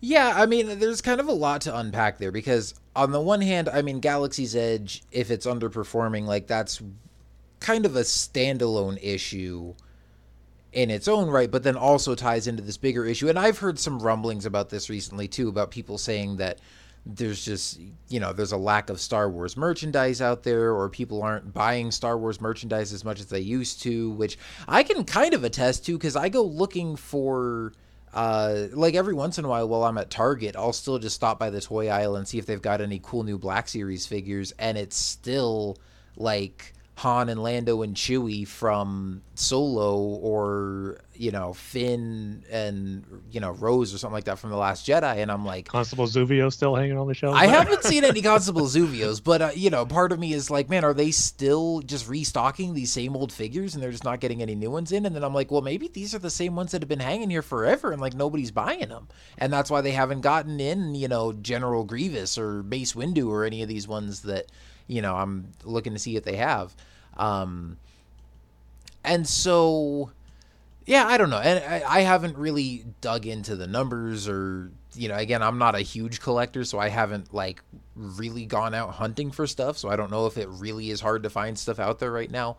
But I've heard some of those kind of things too, and so there could be kind of a correlation with that with Galaxy's Edge as far as, I mean, obviously the interest in Star Wars is still very strong. Like, we know it has a very dedicated fan base, and there's a lot of us that are active on the internet and excited for the new movie and all that kind of stuff. But as far as general appeal, and people, you know, wanting to go to the thing at Disneyland and buy the action figures and the lunch boxes and all, you know, notebooks and stuff as school's getting ready to get back in session and stuff. I don't know. Like, it's hard to tell from my vantage point, you know, because I'm not a kid anymore, but I don't have kids yet. So I don't know how good of a job they're doing with connecting with that younger demographic. It's hard for me to kind of gauge that. But as far as the Galaxy's Edge issue, I mean, you brought up a very interesting point, Paul, that, you know, now that you think about it, like, we keep talking about Galaxy's Edge and we're like, man, we're going to have to save up so much money because there's so much stuff that we want to buy there.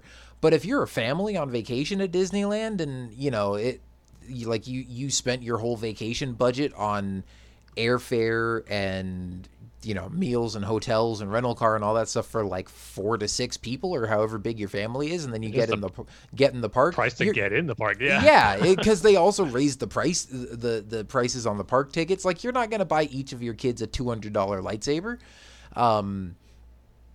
And so you're gonna buy yourself a $200 lightsaber. That's what you're gonna do. Yeah, well, that's what I'm gonna do. But, you know, well, I know, right? Yeah. So yeah, and I mean, obviously, a lot of the impressions that I've seen of Galaxy's Edge have been from like the big hardcore Star Wars fans, people that either I follow on Twitter or on YouTube or whatever, that have gone and really wanted to immerse themselves in it because they're huge Star Wars fans. And I think there's a lot there that just casual fans can enjoy too. But it is a thing where, especially because the Rise of the Resistance ride isn't open yet, and I don't know if it's just that ride that's not open or if there's like a whole section of the park that still has yet to be open that's going to have more scenery and stuff like that. I don't know exactly how it's all laid out right now as opposed to what it's going to be like when it's all finished. But, you know, maybe like it's one of those things where if you're not going to stay and go to the cantina, or you're not going to build a lightsaber, or you're not interested in, you know, looking around at all these different shops and stuff, if you're just window shopping, or if you just want to look at the scenery and kind of be engrossed in the Star Wars atmosphere, you could spend an hour there and then leave and feel like you've seen everything. And I mean, I think from all the impressions that I heard from people who said that, you know, they went during that first, the times when where they had like the restricted time blocks and everybody could only stay there for 4 hours, they were like, yeah, that was a good amount of time to do everything. And these were the people that wanted to do everything. So I don't know, maybe as far as, I mean, they've made such a big deal out of this. It seems like the kind of thing where you could plan a whole trip to Disneyland just to go to Galaxy's Edge. And maybe it's just not as much content as people were thinking it was going to be. But at the same time, maybe they also hyped it up so much, and all the people that have been have loved it so much, and, you know, are talking about how amazing it is, and they're like, oh, when this opens up, the lines are going to be huge. So maybe people have just stayed away. And I did see, I mean, I've seen videos and pictures and stuff of like the first day that it opened, and, you know, yeah, there was a massive throng of people waiting to get in. But yeah, in general, I mean, there's people like, heck, I would have loved to go opening weekend, but I mean, we've talked about this before, just how with, you know, there's a ton of other Star Wars fans that want to go too. So maybe I should just wait till a time that's not going to be as crowded. So I'm sure there's a lot of people like that too, that are kind of just biding their time, anticipating that it was going to be more crowded than maybe it actually is. So I think it's a lot of little factors. And obviously, it's not like this is bombing or it's completely unsuccessful. I mean, again, I have no idea what the numbers are. I don't know if Disney has made money on this or lost money on it or exactly what's going on there. But I think it's definitely not been like a huge flop or anything like that because, again, by all accounts from people I've heard who have gone, they've loved it and it's been a huge success, and they've seen, I mean, anytime I see pictures or videos, it seems like there's a lot of people there, and that people are having a good time.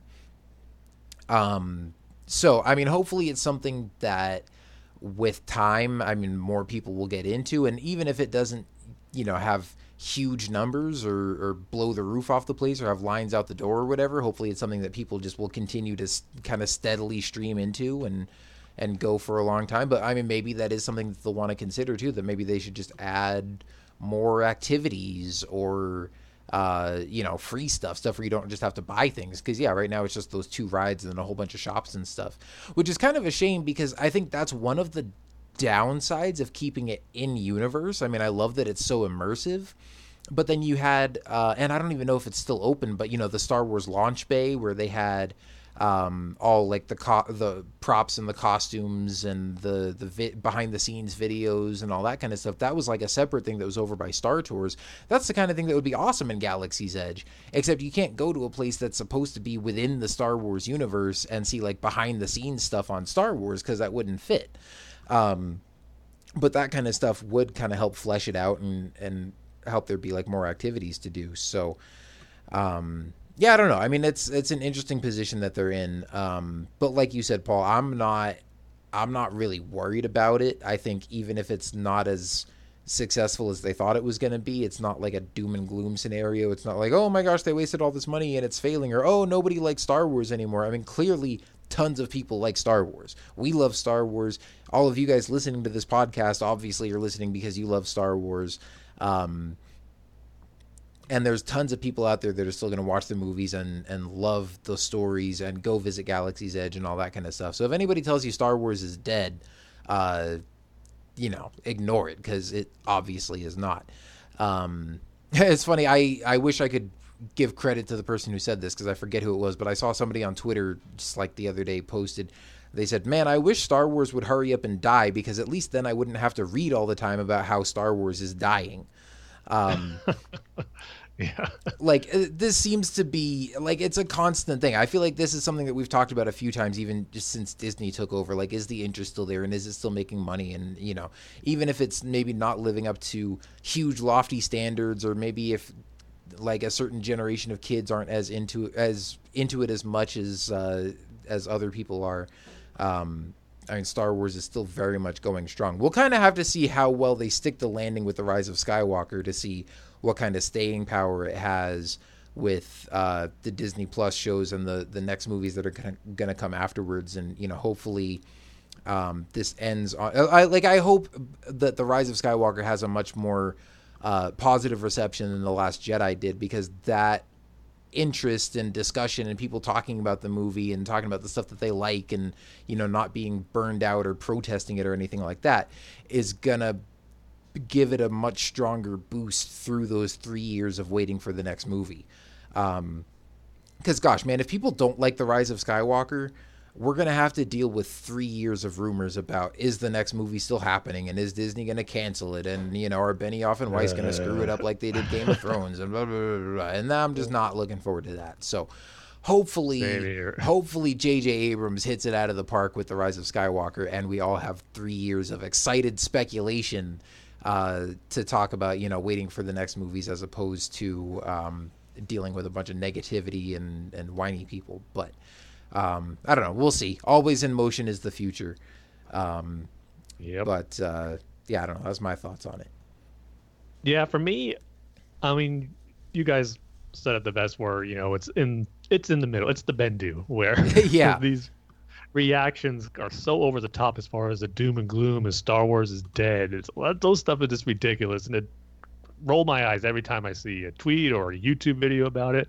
That's the one thing I can't search for a cool Star Wars video on YouTube just to learn about some history or discussion about a certain topic without coming across these Star Wars is dead or Disney's killed the franchise videos. I just hate seeing that. I don't even bother. It's just something that annoys me to no end. But at the same time too, it's not all sunshines and rainbows as everything's perfect in the Star Wars universe right now, as far as its perception or whatnot. But my thing is this: Star Wars is a timeless story that is generational. It's proven that already.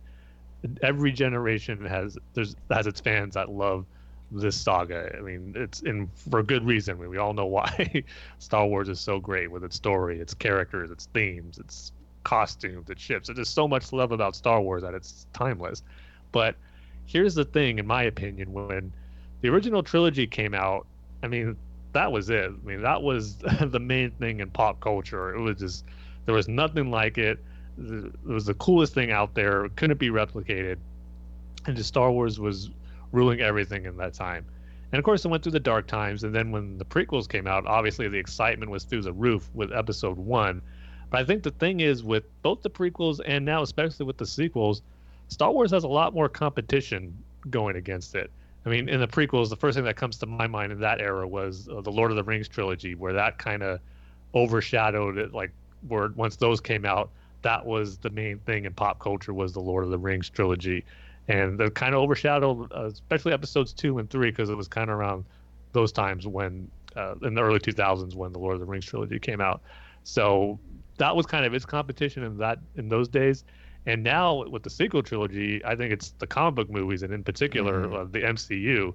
And Disney's fortunate enough to own both, so they're reaping the benefits of the widely successful MCU movies. So, and I think that is the main thing. That's, as far as when you're talking about a younger generation, that's this generation's main thing that they're drawn to is these comic book movies, and movies like the Avengers and Captain America, Guardians of the Galaxy. It's proving that this is that generation Star Wars, for lack of a better words to describe something that's just speaking to a generation here. But even though we got new Star Wars movies, that has its, like I said, those are going to speak to a new generation of fans too. That will always be the case. I just don't think it's as exclusive as it used to be, during the original trilogy days. There's a lot more options for young fans and just young kids in general to get their entertainment from. And right now, I think the most popular is the Marvel movies, as it's speaking to, or it's shown and proven by with its box office number, just with the last 2 Avengers films. And just, you can just kind of tell when something's in pop culture that you see everywhere people are talking about, and you see that more with the Marvel movies than you do with Star Wars right now. And, I'm fortunate enough to love both. Star Wars is my, number one franchise. That will always be my favorite. But when you got something as great as comic book movies, and especially with the MCU films we're getting, being as great as they are and being as successful, I mean, that's just a win-win for fans. And it's unfortunate that it's come to the point where some fans, or just people in general, are, has to be one or the other. If Star Wars isn't the top dog like it used to be, that means it's failing or it's unsuccessful. That's just not the case. It's just, like I said, it has more competition now to, just to fight with, for lack of a better words, for the attention of younger fans and kids nowadays. So, and it does have its own, I don't want it to make it sound like, again, like the doom and gloom where none of this generation of kids are liking Star Wars. It's only the MCU movies now. That's not the case. I mean, Star Wars has the sequel trilogy has, I think, proven to have its own young fan base as well. We see that with kids in costumes or whatnot and wearing T-shirts, even though maybe it might be as frequent as we used to see back in the day, but it's still there. And to say that it's non-existent, I think, is just really foolish to say. So, again, it's just something where you can't go to the extreme one way or the other. It is somewhere that's in the middle, where it's not as the top dog where it used to be, where it was only Star Wars and nothing else, when you got all this other stuff that's out there that's really good as well, vying for the attention and the money as well from fans, kids, and families, just people in general. So yeah, I mean, it's something where I try not to get too concerned about, because as long as I'm getting my enjoyment out of the franchise, that's, I guess, really what's most important. Is not speaking just for myself, but just fans in general. As long as you're able to get that enjoyment that you come to expect from Star Wars, that's all that matters, regardless of what other people think about it, or if it's theme park's not as crowded as maybe as it should be or whatnot. As long as you're enjoying it, and when you get to that theme park and you have the time of your life and it's the best experience you could have asked for a Star Wars fan, who cares if it's not doing as great as maybe it should be doing? I mean, it's not like Disney's going to close it, I don't think, where they spent all this money, got all this land, and then all of a sudden it's not maybe as crowded as it should be. They're going to close it. I mean, that's not going to happen. So no, of course it's almost to a point where it's not even worth worrying about that. I mean, you just got to hope you have a great time when you do go, which I'm sure is going to be the case when I go and when we all get to go during Celebration and be able to experience that together. It's going to be amazing. I have no doubt about that. So as long as we get to have that Star Wars experience, that's all that really matters. And just as regards to the content that comes out, as long as you get the enjoyment, that you want from it, that's all that matters. And if you don't, I mean, it's not the end of the world also. I mean, that's why it kind of frustrating to see when there's one aspect of Star Wars that maybe you don't like, whether it's The Last Jedi, and that kills the franchise for you. You say that ruined the saga for me. I just can't wrap my head around that type of thinking. Something that you love so much, one movie can ruin everything that came before it. I never can understand that type of thinking. You may not like it, which is totally understandable, but to have it ruin something that you've loved for years, I just can never understand that type of thinking. So, but yeah, so that's just my 2 cents on this whole thing. I don't think it's anything to be overly concerned about. You just got to come to the realization that, there's more out there now where Star Wars isn't going to be, the main thing that everyone's drawn to, at least, when we're talking specifically about bringing in a new generation and young fans.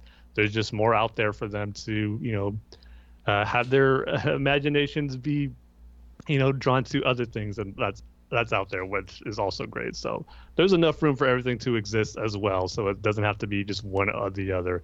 You can be fans of multiple things, which, we have proven definitely with some of the stuff that we all enjoy and even do other podcasts about other than Star Wars. So there's plenty of room for, everyone to have fun in the playground, so to speak, and to enjoy all this great stuff that we're getting. So yeah, it was an interesting topic and discussion from that article, and specifically that Bloomberg one. I think it kind of leads more toward the doom and gloom scenario than maybe is necessary, but that's why it's fun to have these discussions to really kind of get our perspectives on how we think it is, and I think what the actuality of Star Wars fandom and its appeal to the next generation actually is. So good call on bringing it up, Paul. Made for interesting topics to be discussed on this one. Yeah, and I want people to know that I didn't want to bring it up to like cause drama, but it's just something to think about. And I thought it was interesting. And I don't want to act like Star Wars is dead. I have been a little harsh on, I think at times, on Disney. And I think they've made some really weird decisions. And I think Lucasfilm, as far as their company and starting off with this trilogy, they went the wrong way in a sense to where they were not organized from the start. And I don't know all the reasons, and there'll probably be a book eventually about that and how this all happened. And who knows? And maybe, like I said, what if Rise of Skywalker manages to stick the landing like Endgame style and make everyone happy? Yeah, right. But I'm just saying, like, I say yeah, right, just because I think Star Wars is really in a weird Star Wars place. fans. Yeah, I was gonna say Yeah, I doubt it more because of the fans than because of Star Wars itself. Like, they could make an awesome Right. movie and somebody's still not gonna like something about it. Right. So I think with all that being said, I just kind of feel that it's just been interesting to think about, and I don't know if Disney Lucasfilm everything was the right ideas initially. And but here's the thing. Star Wars has plenty of time to like write itself because they've got another film coming afterwards. They're developing lots of different properties. The Mandalorian, I really think, is going to really help kids get connected into Star Wars because it's going to be literally people in costumes nonstop and just nonstop. It looks like really interesting things and something that whole family can sit down. And again, like kids, 12-year-olds and below, even that, want to watch interesting things to look at. And sometimes interesting things to look at are like people in costumes, and that's something that they're going to be, obviously Marvel's shown that you can be in costume and people are going to love it. You can cover your face and people will still like it. So I'm excited. I think The Mandalorian is going to be a game changer. I've been saying it for a long time. I mean, it's not like hard to say that after the trailer even, but I mean, I really think that this is going to be what Star Wars needs, and I think this is the future of Star Wars. I think Star Wars is going to be more of a TV thing more than it is a movie thing, at least for the next couple, at least I'd say 5 years. I don't know. Maybe I'll prove them wrong. Rise of Skywalker blows up, and the movie after that blows up. But I have a feeling that Rise of Skywalker will do well, but not as well as maybe Last Jedi. Maybe a little below that. Maybe the same as. Still great, but not quite the powerhouse that it once was, like Force Awakens. And we'll see. It's going to be it's going to be extremely fascinating what happens to Star Wars with the Fallen Order, with Mandalorian, and with Rise of Skywalker. Because think about this, people. There's 3 major releases in different mediums that are coming out this fall, winter. Mandalorian on TV, Fallen Order on video games, and Rise of Skywalker on film. And it'll be interesting to see how those 3 all do well in their respective markets and what they take out of that from their financials and things like that. Like that to me, I don't think finances are usually interesting, but the fact that they're releasing 3 major releases and they're all separate, they're not all tied together. Besides being the same continuity, they're all very different from each other. It's going to be interesting. So this will be kind of a good gauge to see what's going on. So I think it'll be very interesting what happens. Yeah, I think it'll be interesting to see what happens with those 3 for sure, and to see sort of how successful they all are. But at the same time, I mean, Tim, I think you made a really good point that just as fans, like at the end of the day, the most important thing is just that you have fun and enjoy it. And it seems like we're in such a competitive market now where like everybody gets so passionate about the thing that they love, and then we want our things to like outperform the other things. And it's like, oh, is Endgame gonna beat Avatar, and is Star Wars gonna beat this, that, or the other thing? And you know, when Jedi Fallen Order comes out, is it gonna make more money than Call of Duty or whatever other games are coming out? And is, you know, people are gonna be comparing The Mandalorian to like Game of Thrones or Stranger Things, or, you know, and I mean, sometimes those are fair comparisons, and obviously, you know, business is part of the economy and people want to know how well things are doing. But at the same time, like, don't stake yourself as a Star Wars fan on whether or not the franchise is performing higher or less than Marvel movies or whatever. Like, just enjoy what you like. And, like you said, just be glad that we get so many, you know, things at once. Like, and even if they're sort of competing with each other at the box office, go see both and enjoy both. And who cares who makes more money at the end of the day? We, as fans, get to enjoy multiple awesome things. So, yep, we win. yeah. Find the bendu, find the balance in the middle. Just enjoy what you like, and yeah. But anyway, I mean, I think that was a pretty good discussion to have to wrap up the episode. But before we finish up here, Tim, I don't know. I mean, I know we didn't have a whole lot of news to talk about, but did we get any comments or tweets or anything regarding any of this stuff that you want to read? Well, not this stuff, but we did at the end of our Rogue One commentary ask the listeners to hear their thoughts on what they think about Rogue One. So we actually got some responses on our Rogue One commentary that I'll share on here. So got a couple of tweets on our commentary episode. First up from Joshua at KesselRunner87. He said, just finished the episode. Great commentary. Thank you, Joshua. He says, in my opinion, Rogue One is for sure the best Disney Star Wars film. Overall, it's top 3 for me, possibly top 2. It gets better every rewatch. And then Star Wars Junkie at Wars Junkie says, I love listening to these commentaries. Thank you guys for doing these. You're welcome, Star Wars Junkie, and thank you for listening. He says it's great prep work for episode 9. Which I definitely agree. Just rewatching the saga again before 9 has been tons of fun, and it's going to be great to lead into episode 9. So glad you're having that same enjoyment as well. And then Alan L. at Label Chip says, responding to the tweet where I said, is Rogue One the best Star Wars of the Disney movie ever, or just one of the best Star Wars movies, period? He goes, yes, just barely over The Last Jedi. And yes, I just started listening at work, but I'm going to have to restart at home with the film playing. So appreciate you, Alan, listening to the commentary podcast while you watch the movie. Hopefully it's doing both makes it a better experience. So that's cool.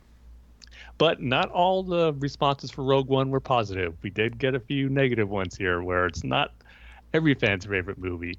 Darren Heyman at Darren Heyman says, or he replies to the tweet saying, is it even a Star Wars movie? I do like it. I think it's pretty good, but I never think you have to see it. I still like the line in the crawl of A New Hope explaining it better. We don't have to see everything. It's fine. The stories make sense without it. And then Stefan Lively says, at Stefan Lively on Twitter, says, I am the one person in the universe who thinks Rogue One is an awful film. It would be nice if that opinion changes because no one loves a hater, but so far, nope. Well, never say never, Stefan. I mean, give movies time, revisit it a few years down the road, and maybe you'll have a different perspective on it. Maybe because of another story comes out, or you watch all the Star Wars movies in a row and Rogue One fits better watching it right before A New Hope and after Revenge of the Sith or Solo, whatever movie takes place, maybe before that the Cassian series comes out, maybe paints it in a different light. So never say never, but too bad you're not enjoying it right now, but hopefully that changes. But thanks everyone to responding to and sharing your thoughts on Rogue One, and just for saying your kind words on enjoying our commentaries, because as you know, we have a blast doing them, and it's just great to hear that you guys are having a good time listening to us talk about the Star Wars saga as we lead up to episode 9. So it's been a lot of fun, and just glad to see you're enjoying it as well and having as much fun as we are doing them. Yeah, definitely. Thank you guys as always for all your responses and your engagement with us, and just for your continued support and listening and following along with us. We always love hearing from you, of course, and if you want to follow along or comment on more posts and questions and stuff from us, you can follow us on Twitter at Star Wars TSC. You can find us on Facebook at facebook.com/Star Wars The Saga Continues. You can check out our website at starwarstsc.com to keep up with all the latest news stories that we're posting on there. And you can also always send us an email at starwarstsc@gmail.com. And we'd love to, read your thoughts and comments and stuff here on the show. But that's going to do it for us. And of course, also be sure to check out thunderquack.com for all the other awesome shows in the Thunderquack Podcast Network. But that's going to do it for now. We will be back. Probably our next episode will be our New Hope commentary, because we still owe you guys yet another movie commentary for this month. So we'll be doing A New Hope sometime during this month, and then at the end of the month, like I said, we'll be doing a big recap episode after D23 and Gamescom, when we should have a lot more exciting Star Wars news to talk about. So thanks for tuning in, and until next time, we will see you guys later, and may the Force be with you. See you next time, everybody. Godspeed, rebels.